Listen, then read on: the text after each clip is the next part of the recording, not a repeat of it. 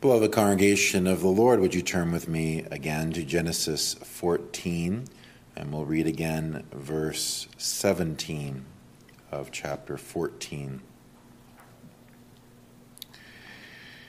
And the king of Sodom went out to meet him after his return from the slaughter of Chedorlaomer, and the kings that were with him at the valley of Shavah, which is the king's dale. Well, what a great privilege it is to lead a worship service on Thanksgiving Day, that day which our nation sets apart to give thanks unto the many blessings we receive from the hand of God. And I fear that all of us can relate to this fact that our own hearts, even as believers, are so reluctant to truly give thanks unto God. Maybe you can even think about the past year, things that you have been praying for, and maybe even have had some answer to prayer after having prayed for them. Have you given the same care to thank God when He answers your prayers as you have been to ask for those blessings? It's a convicting thought, for we do see also in this chapter the great importance of thanksgiving unto the Lord upon the Lord bestowing remarkable blessings unto His people.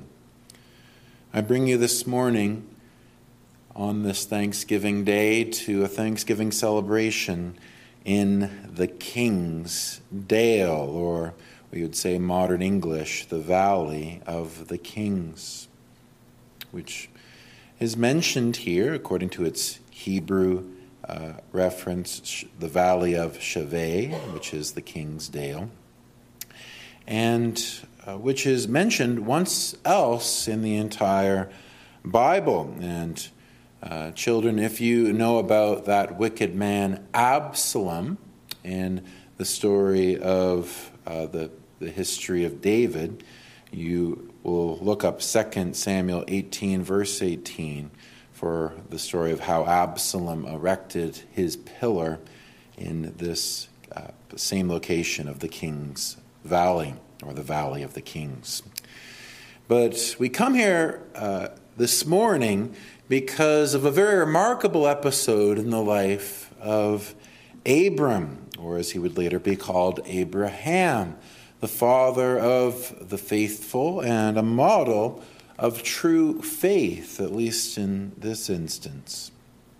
But as we would reflect upon how the Lord worked in Abram's life in this episode, I trust our hearts will be directed unto the blessings that the Lord bestows through His covenant of grace in Jesus Christ also to us today, and we may take both comfort and instruction from this great history.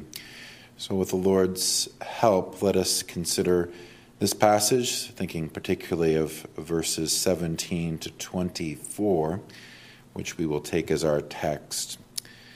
And we will consider thanksgiving in the Valley of the Kings under 3 points. First, a meal. Second, a blessing. And third, an example. A meal, a blessing, and an example. Well, children, you might remember that we covered this history recently in the homeschool co-op, where we've been going through this book of Genesis with some detail. And for all of you, I'm sure you can appreciate that this is a very remarkable episode in the history of Abram. There is Lot, Abram's nephew, who is foolishly chosen to take his inheritance close to that wicked land of Sodom and Gomorrah, those two evil kings. And he does so at an unfortunate time, because war breaks out between these two alliances of kings. Isn't that also what we've witnessed in the past weekend, that innocent civilians can get caught up in the struggles between two great powers through no particular fault of their own. And so this happened. You had one of the great superpowers, at least of that region, led by the king Chedorlaomer, and he had enjoyed a place of prestige over 5 other kings who then rebel against him after a time, among whom are the kings of Sodom and Gomorrah. And so Chedorlaomer and his forces, they take many people captive into slavery, including Lot and his family. You can imagine how awful that would have been for Abram to receive news that his precious nephew Lot and his family and servants were now slaves of an ungodly ruler.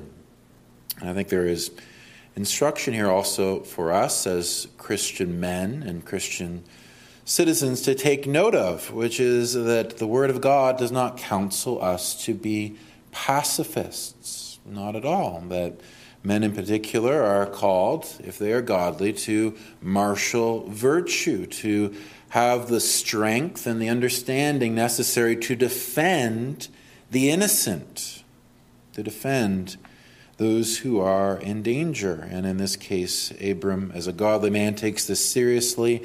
He has trained up his servants, most of them shepherds and not soldiers, but they've been trained up, we learn, for events such as this. And also Abram is taking care to make alliances with other chief leaders of the region. And so what he does is, under cover of darkness, he attacks these victorious armies of Chedorlaomer in a surprise attack. And in a remarkable way, God grants him a victory. He rescues Lot and his family. And he himself is saved alive, and a remarkable deliverance is given. We see here, do we not, the amazing care of God for his church and people, governing all things together for their good, even in the midst of tragedy, sorrow, hardship, and conflict. So also perhaps we, on this Thanksgiving morning, can reflect upon the year past and think of various spiritual battles that we have been in the midst of, in battles, whether in our own personal struggles with sin or with difficult things that we have had to go through personally. We can see that the Lord has delivered us through us all, despite our own sins and shortcomings. And so we may, with Abram, reflect upon his goodness and grace unto his people. And so in our text in particular, it is a period of thanksgiving. Thanksgiving. And how fitting it is that this would tune our own hearts, that the true spirit of thanksgiving, which is manifested in the life of Abram, would also be manifested in our own life by God's grace. And if we would examine our hearts and find that there is an ungrateful spirit, may this example indeed humble us under the hand of God, that we may confess our sin and find forgiveness for the same. So what we may learn about this incident? Well, there's a meal, and maybe children, you're looking forward today to a really wonderful meal. And so it was in the life of Abram, that God provided in a unique way a meal with another believer who loved the Lord Jesus Christ, to give him refreshment and joy as he expressed his thanksgiving to the Lord. And we read this in verse 18. And Melchizedek, the king of Salem, brought forth bread and wine, and he was the priest of the Most High God. Well, it must have been surprising for Abram. There he is, maybe scarred psychologically and maybe even through injury of some sort from this great battle that had happened. And he's just marveling that he's alive after having conquered a much stronger force, and he's making his way back from having chased Chedorlaomer's forces up beyond Damascus, as we read.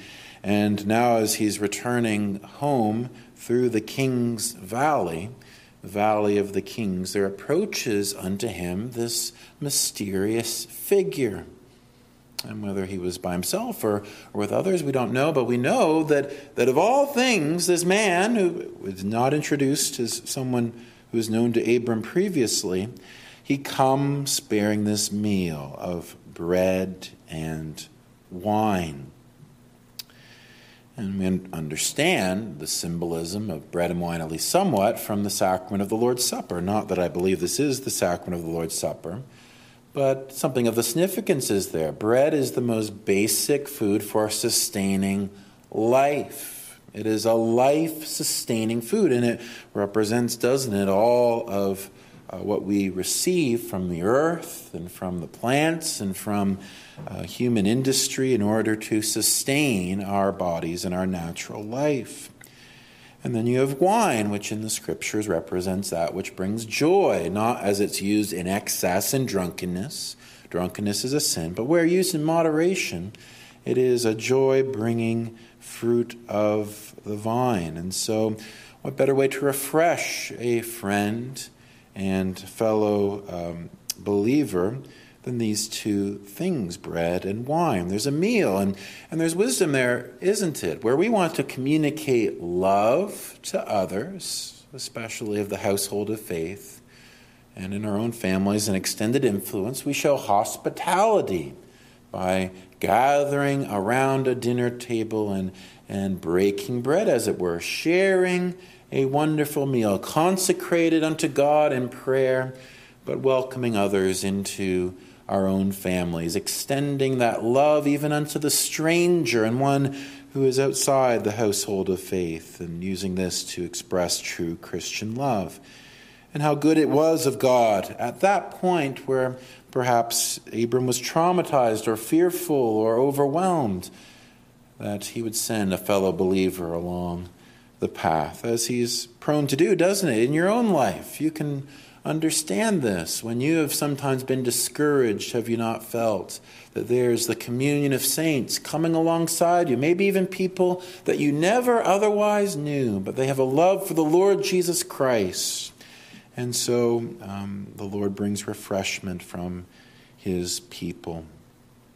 So there is this meal, but I want to especially consider something about this host, because it's the most interesting thing about Melchizedek. He's perhaps more important than you might understand just by looking at this brief history. And certainly there's not that much just on the surface. It's remarkable that even after all these years, since the days of Noah, when all of the families of the earth were in the covenant and church of God, in that family of Noah, even after the apostasy of the Tower of Babel, and even after the light of true religion is darkening around the world, yet there is a true follower of God. He is called the priest of the Most High God. And so if he's a priest of the Most High God, we know that not only was he a follower of God, but he had been ordained unto a valid ministry in the office of a priest. He was leading others in worship. And lest we go beyond that, we can, in speculation, we may simply say that God does preserve his church, even at that point, in a context that we know very little about. We may say also that there are things to observe about the fact that he was also a king, the king of Salem. And the majority report on that from church history and commentators is that this is the city of Jerusalem, which indeed is referred to under the shorter term Salem or peace in Psalm 66, verse 2. In Salem also is his tabernacle and his dwelling place in Zion. Some people have quibbled as to whether the proximity of Jerusalem really makes sense in this context, being many years before that city was populated by the descendants of Abraham. However, I think that whether or not the exact geography would make sense that he would actually be there just in the course of his own duties as the king of Salem, it seems the case that the Lord has brought the king of the place that would later be the very heart of religious worship. He's brought the king who is also a priest to bless his church in Abram's household, and Abram in particular. That thus far seems fairly evident. And it's an episode that the apostle who wrote the book of Hebrews recognizes particularly as pointing ahead as a kind of type and picture of the Lord Jesus Christ himself. I won't read all of Hebrews 7, but just the first 2 verses. For this Melchizedek, king of Salem, priest of the Most High God, who met Abram, returned from the slaughter of the kings and blessed him, to whom also Abram, giving a 10th part of all, first being by interpretation king of righteousness, and after that also king of Salem, which is king of peace. And if you follow the apostle's argument, he draws 2 inferences. One, his name Melchizedek means king of righteousness. And the second, as he is the king of a place called Salem, that means he is the king of literally peace. That's what Salem means. And in both cases, we have a lively picture of our gracious Savior, Jesus Christ, the one through whom all true gracious blessings from the hand of the Father come, the one mediator between God and man, who is both our almighty King and our glorious high priest, directing us in true righteousness, bestowing peace through his blood. Oh, indeed, we can give a measure of comfort and love unto those in distress. But if you are in distress this morning, if you are troubled in your soul, I cannot help your deepest and your keenest needs, nor could Melchizedek. Rather, for that you must go unto the Lord Jesus Christ, the one of whom the psalmist says is ordained a priest after the order of Melchizedek. That is, he receives his priesthood from the hand of Almighty God without successor or without predecessor. He is unique, and he is uniquely able to help you, dear one, if you would trust in the Lord Jesus Christ today. You may feel as though you are in the midst of battle. You may feel that you are pressed down through the afflictions of the adversary, but the Lord Jesus is close. He would have you to know that there is peace, there is righteousness, there is life, and there is joy that is possible, and it is possible through him. Bring your cares and burdens unto Christ Jesus this morning, dear one. Find that he will give refreshment, and also for the battle ahead. When we see here indeed that there is a meal pictured here, but also a blessing that is spoken of. For it wasn't just the case that this man Abram and this man Melchizedek were brought together by the Lord to share a meal, but also what is recorded here is that there was a bit of a worship service that broke out. Indeed, we're reminded that it's good to, indeed required to worship the Lord on the Lord's Day where he requires it, but it's also within Christian liberty to spontaneously worship God during periods of thanksgiving, which is what we're doing this morning.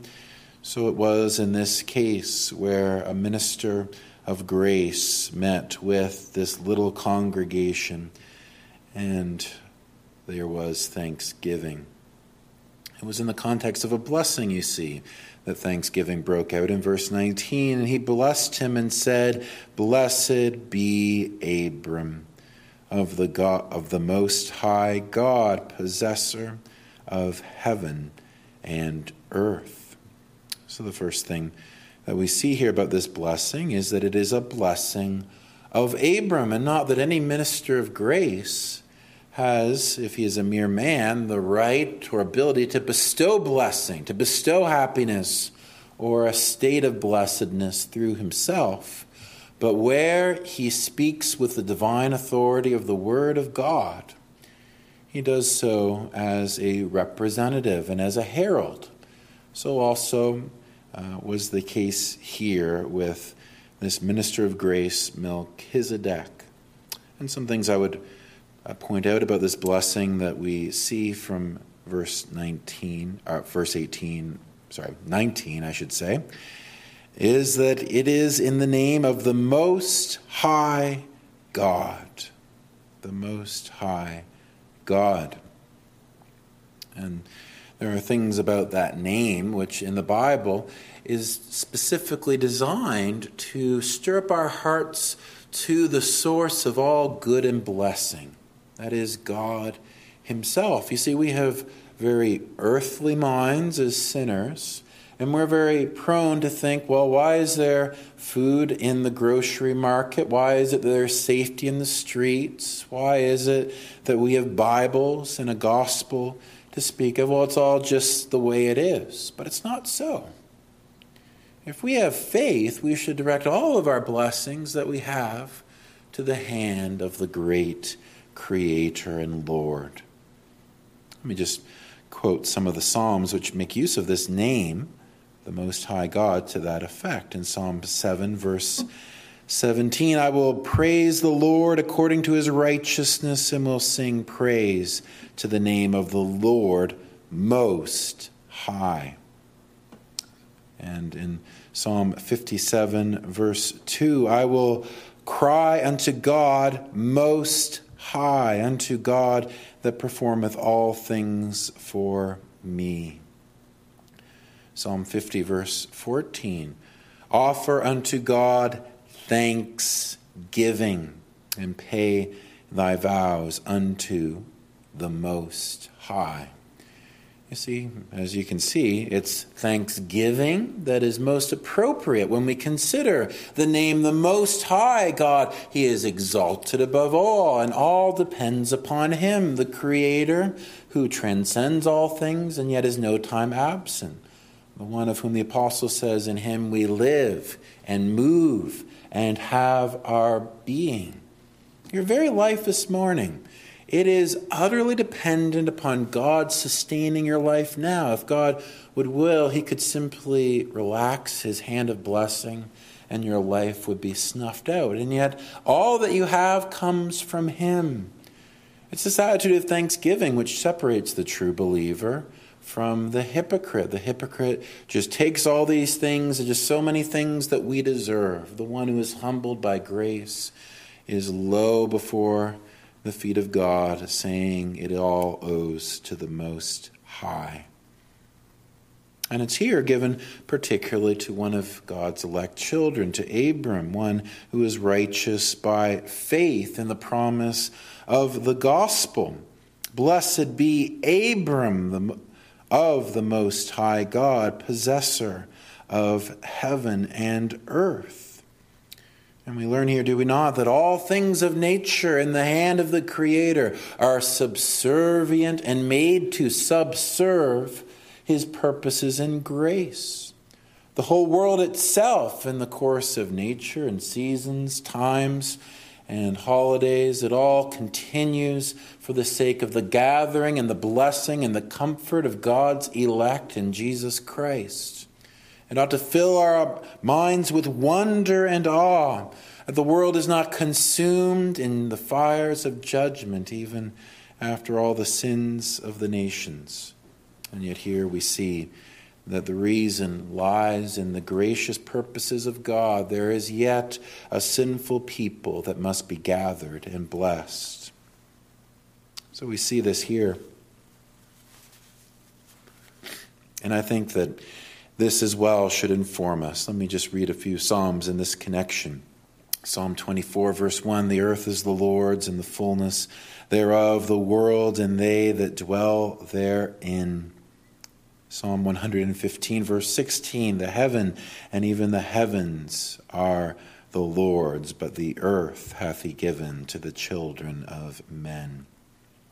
Well, it's a blessing unto Abram that's communicated here, but ultimately this itself is subservient in this little worship service to thanksgiving unto the Lord himself, which is also communicated by way of blessing here in verse 20. And blessed be the Most High God, who hath delivered thine enemies into thine hand, and he gave tithes to all.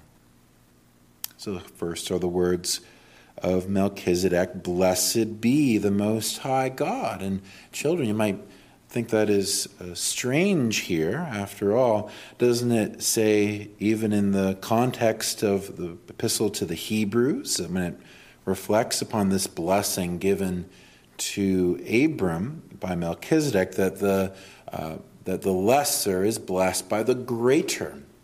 The lesser is blessed by the greater. And if you read carefully Hebrews 7, it draws a very specific argument from the fact that Abram was blessed by Melchizedek as one who was greater in the way of privilege and honor at that point in church history. So why is it that a puny creature, however gifted by God, would then bless God? How can we bless God, who is the source of all blessings? Well, indeed, he is the supremely blessed one. He is blessed of and in himself. Out of his divine fullness, he has no lack, no weakness, no deficiency. Even our very worship, it does not enrich him or make him more glorious in himself. And yet there is a lesson here, I believe, that God is pleased. God is pleased also to receive worship. Even as the one who Psalm 50 verse 10 says, he is the one who owns the cattle on 1,000 hills. And the same psalm says that if he were hungry, he would not tell us, almost mocking us as though we think that our worship is somehow completing God. And yet the lesson here is that in his abundant mercy, he yet grants us the supreme honor of imitating his language of blessings and blessing him in turn, communicating that we desire, if it were possible, to add all that we have unto him. We desire that his name would be magnified in and through us. Isn't it the heart of all true worship? Imagine someone who is a redeemed sinner by the blood of Christ, even attempting to have a true heart of worship without beginning with gratitude. Without beginning with the reality that you deserve hell and by nature are conceived and born in sin. The thing that really should bring you with wonder and with awe and with love for the divine Father and Lord is that he has redeemed you with his mighty hand. He has brought you from the depths of your sin and misery and elevated you to a position of honor and privilege among the family of God. This is the sense here of what Melchizedek surely knew as a believer, and Abram as well. And note as well what it says there, and blessed be the Most High God, which hath delivered thine enemies into thy hand. You see, the destruction of God's enemies under the hands of his people is a manifestation of God's glory. We heard something about that yesterday afternoon, about how the Lord Jesus Christ himself, even as the mediator of the church, is also the King of the nations, administering judgments upon his enemies. If we're embarrassed by this truth, we're not going to be able to sing psalms like Psalm 149 verse 5. Let the saints be joyful in glory. Let them sing aloud upon their beds. Let the high praises of God be in their mouths, and a two-edged sword in their hand, to execute vengeance upon the heathen and punishments upon the people, to bind their kings with chains and their nobles with fetters of iron, to execute upon them the judgment written. This honor have all his saints. Praise ye the Lord. Indeed, There's a place for this in our proper callings. As Christian men and women in the world, we are instruments of the Lord's righteousness and godly dominion in every area of life. And as we press on in the service of our King, there is the subduing of strongholds, indeed, the strongholds of sin and the devil and this wicked world and spiritual darkness. But also in very tangible ways, the kingdom of Christ is smashing all opposition. As you would consider, for example, that great rock which destroyed the great statue of Nebuchadnezzar, smashing all the kingdoms in opposition to the gospel as it is represented there in the history of this world. So it has been and so it shall ever be. The Lord will grant victories to those who obey him in faith. So we see a blessing here, a most remarkable blessing, much that is instructive unto us, and much that brings us very low in ourselves, and yet fills us with boldness to carry forward our missions under the care and grace of the Most High God. Well, there we have it. There is both a meal and a blessings, but I wish also to briefly speak of an example here. And an example which I wish to briefly show sets forth the character in the first place of generosity and then of contentment. Generosity and contentment. So we see that after Melchizedek passes from the scene, then we have Abram's dealings with this king of Sodom, not a priest of the Most High God or even a believer at all, but a man of a very wicked nation, and surely a wicked man himself, though perhaps in this case unjustly treated by the forces of Chedorlaomer, and now been remarkably rescued, his people at any rate, from his enemy by the bravery of Abram.